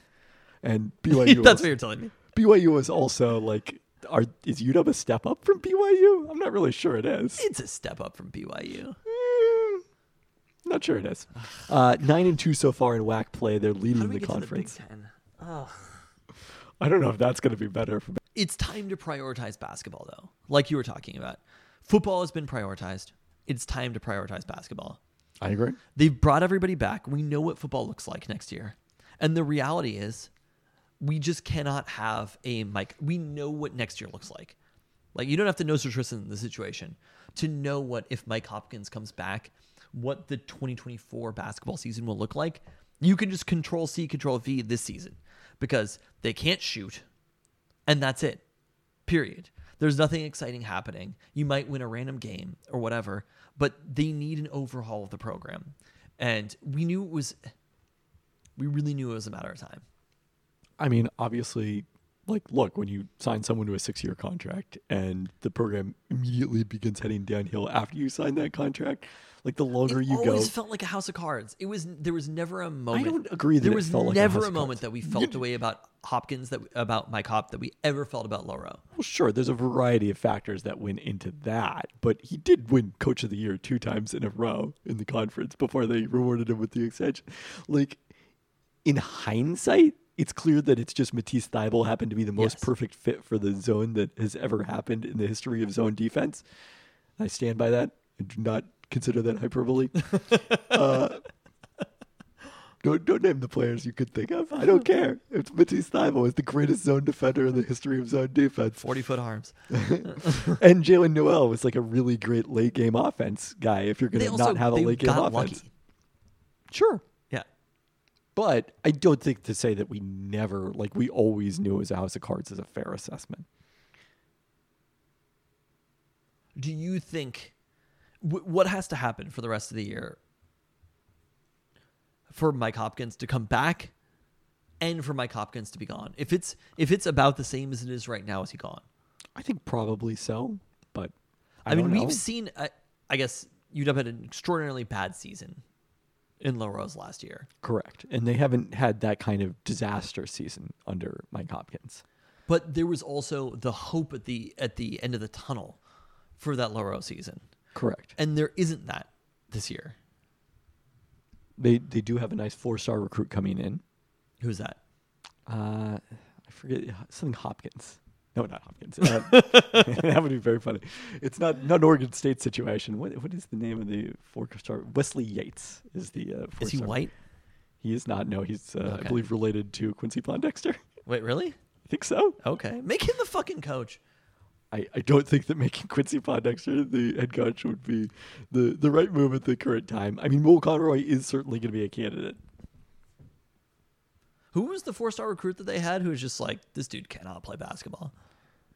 That would probably be Jackson Grant. Yeah, from like Olympia or whatever. Yes. It was just like, he was playing against my players down in fucking Tumwater or whatever. You know, Jackson Grant has filled some minutes when Braxton Mead has been in foul trouble. Cool. We'll see. But really what the season is about, it's just about playing out the rest of the year and seeing what happens after this at this point, right? The idea of making the NCAA tournament as an at-large team is over. Oh, like, that's the astronaut meme always was. But that's something that when you get, it's February 6th. You know what I mean? Like, it would be fun to enjoy basketball, and it's just not even on my radar. I mean, the really telling thing, among other things, like I mentioned the Arizona situation, but it was like when they were leading against USC, it wasn't even that exciting. It was just like, okay, they might win this. Won't change anything. Yeah, who cares? Yeah. And it wasn't like UW women's basketball under Tina Langley, right? Yeah. Where they beat Stanford and it felt like there was momentum in the right direction. It's like, look, maybe they fucking beat St. Mary's. It was like, that was awesome. Yeah. It's kind of amazing, as we remarked on, as St. Mary's was beating Gonzaga, that somehow this team lost to UW. They are number 7. They're fucking number 7 in the KenPom rankings. St. Mary's? Yeah. No. Wow, they haven't lost since UW? No, they Colorado lost State. several games after What UW. happened? And but they were just like so devastated by the loss to UW, and then they also played number 1 Houston in the KenPom rankings.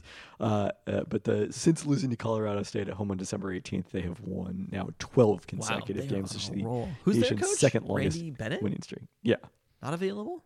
I don't think he's changing schools at this point. Not interested. How old is Randy Bennett? He's been there forever, right? He has been there since forever. Yeah. There's no Chris Peterson out there, though. 2002. There's no Chris Peterson out there, and there's the That UW is part program of what is I'm telling you, not yes. the University of Washington. Football. Yes, the basketball program It's is not a sleeping as giant. attractive It is a job. It's the team that shares the court with volleyball and women's basketball. Correct. Randy Bennett's 60, so again, I don't think it's been there for 2 decades. I don't think he's coming. I don't to think UW. it's that much to ask to have some competitive Well, basketball. of course. in Seattle. Like, look, UW is still that issue aside. Like, all things considered, resource-wise, they're in the top half of the Big 12, Pac-12. Like, you're talking right there. not in the top half of any big conferences. I don't even know if they are in the top half of the Big 12 anyway. They're not. No. Big 12 in Pretty basketball. good basketball. It's fucking awesome. Conference. We might be there. We'll see. We'll see how these negotiations go. They should not Big be. Ten is a pipe dream, but okay. They should not be where they are in the conference as consistently as they are. I'm just trying to ride Arizona's coattails to the Big 12. Like, I think a reason, if I'm setting reasonable baselines for UW men's basketball, it's like make the tournament every 2 to 3 years is reasonable expectations. Like, I don't know how often it was in Low Rose tenure. Let's see here. They made it 1, 2, 3, 4, 5, 6 times out of 15 seasons. So yeah, once every 2.5. and they were competitive in those years. A lot of those years, it wasn't like Oh, snubbed terribly in multiple of those years. they were snubbed, but they also had a number 1 seed. And Won the fucking conference and didn't make the NCAA that tournament. was bullshit. But like, they had a chance to actually compete, and Mike Hopkins has never done that. Anyway, hell of a lovely place in upstate New York.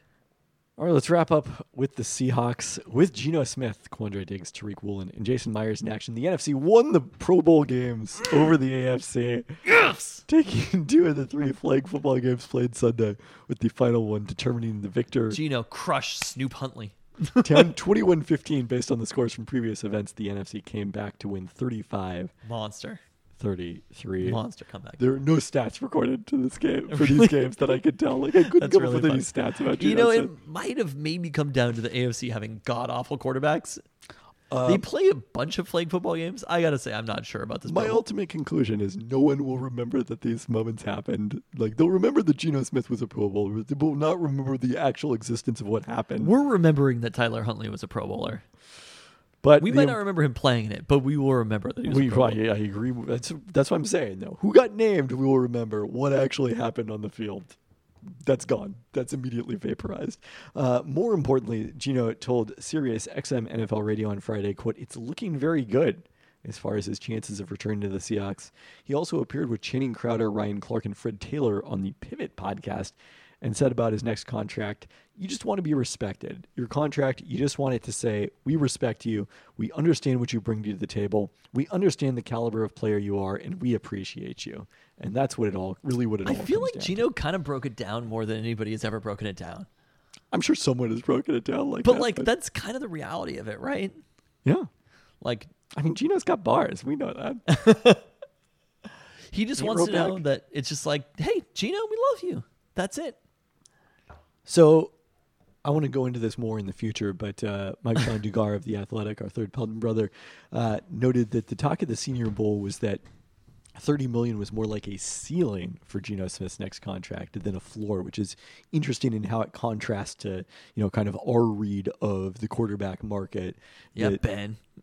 we came up with Ben Baldwin on that season-ending podcast.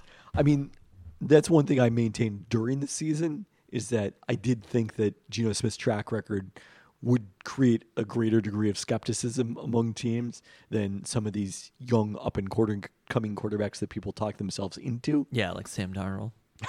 I I don't know that Sam Darnold's getting $30 million either. I was referring to Jared Goff. Oh, Goff's great. That's not a question. I mean, yes. But is he better than Geno? That's Pro Bowler Jared Goff to you. Thank you. It's Pro Bowler Geno Smith. I still think it comes down to, we talked about this a couple of weeks ago, the opportunities that are available. And there still aren't that many teams. Well, we talked about this before Tom Brady retired, so that creates an additional team, right? It does. Just creating one additional team doesn't... Well, your whole point was about Aaron Rodgers getting traded and that reducing one team. So I don't know that I... But Aaron Rodgers has a clear replacement in Green Bay. Yeah, but that created one fewer job. But if Tom Brady retires, that creates one more job. So those two would offset. And also Aaron Rodgers might not get traded. He's getting traded. But I think it's more about how the rest... Now, it's not about how all 32 NFL teams see Geno. Only one team has to see Geno that way. Or I guess at least two. There's one team who sees Geno as a $30+ million quarterback. And I think that's it. I think that's where we're at. And I think the Seahawks see him as a close to $30 million quarterback. And that's all it takes. If that's Geno's expectation and his read of the market, then they can get this wrapped up. His agent's read of the market. Geno's not canvass the teams, but okay. His understanding based on conversations with his agent. They can get this wrapped up before the franchise tag deadline. And obviously, if you're talking about $30 million as a ceiling, then it does not make any sense to use the franchise tag on him. No, I actually think based upon these conversations, the way that the media perceives Geno will still be the same, but when he becomes a $28 to $30 million quarterback, the media is still going to perceive Geno very negatively or very harshly. But I actually have more confidence after this, after the Mike Sean comment, after Geno's comments, of the Seahawks getting this deal done way before the franchise deadline. I don't know about way before, but so let's go somewhat before. I think there's a chance they get it done in the next couple of months. Well, yeah, the franchise deadline is within the next couple of months. I mean the franchise deadline, like they franchise him. Yes. What we were talking about initially, not to franchise him. I see. Of the franchise deadline as mid-July. And all of a sudden I'm like... That bold prediction, you're already walking it back? I'm and it's out there. It's on Jimmer's calendar. I'm happy to keep it, but I do think there's now a chance that the Seahawks... I think there's a chance that the Seahawks and Geno just find a number and everybody agrees and feels good, which would be awesome. It would be. So more to come on this topip, but... At Peltoncast Live, April 21st, Pelton Yacht Club. Oh, we'll see if Geno is signed by then. I'm pretty hyped. If Geno is signed by then, or we know who the quarterback's going to be, we're pretty confident Geno is going to be the quarterback, and the Seahawks can go out and trade that first round pick, go down. Sure. Get a 2024 first round pick from Carolina. It is my Carolina's the team. I feel less excited about it now that they hired Frank Reich and they want Will Levis. And they're a competently run organization. Like they could have hired another college coach. They hired from Baylor. Who else did they hire? Did they hire Evero? I thought the Vikings hired him. No, the Vikings hired Brian Flores. Oh, did they? Yes. As DC? Yes. He should be a fucking head coach. But so the Panthers hired Hiro Evero. I'm not sure about that. I think they did. I think you're right about that. So, yeah, I mean, again, they look competently run, and they could have been incompetently run, but I still want their first-round pick for 2024 because you should always trade down and get teams' future first-round pick. You always want anybody's first-round pick for 2024. But there's some franchises I trust are probably not going to give you another top 10 pick. Carolina is not in that position. So, that's my thinking. But the idea that the Seahawks could go draft a defensive lineman with the first pick and possibly a wide receiver at the second pick and give Geno some help here. And plus a million more defensive players after that. I don't know. I'm feeling good. I'm kind of feeling good about the Seahawks program. Famous last words. We'll see. On that note. Thanks for listening. Thanks.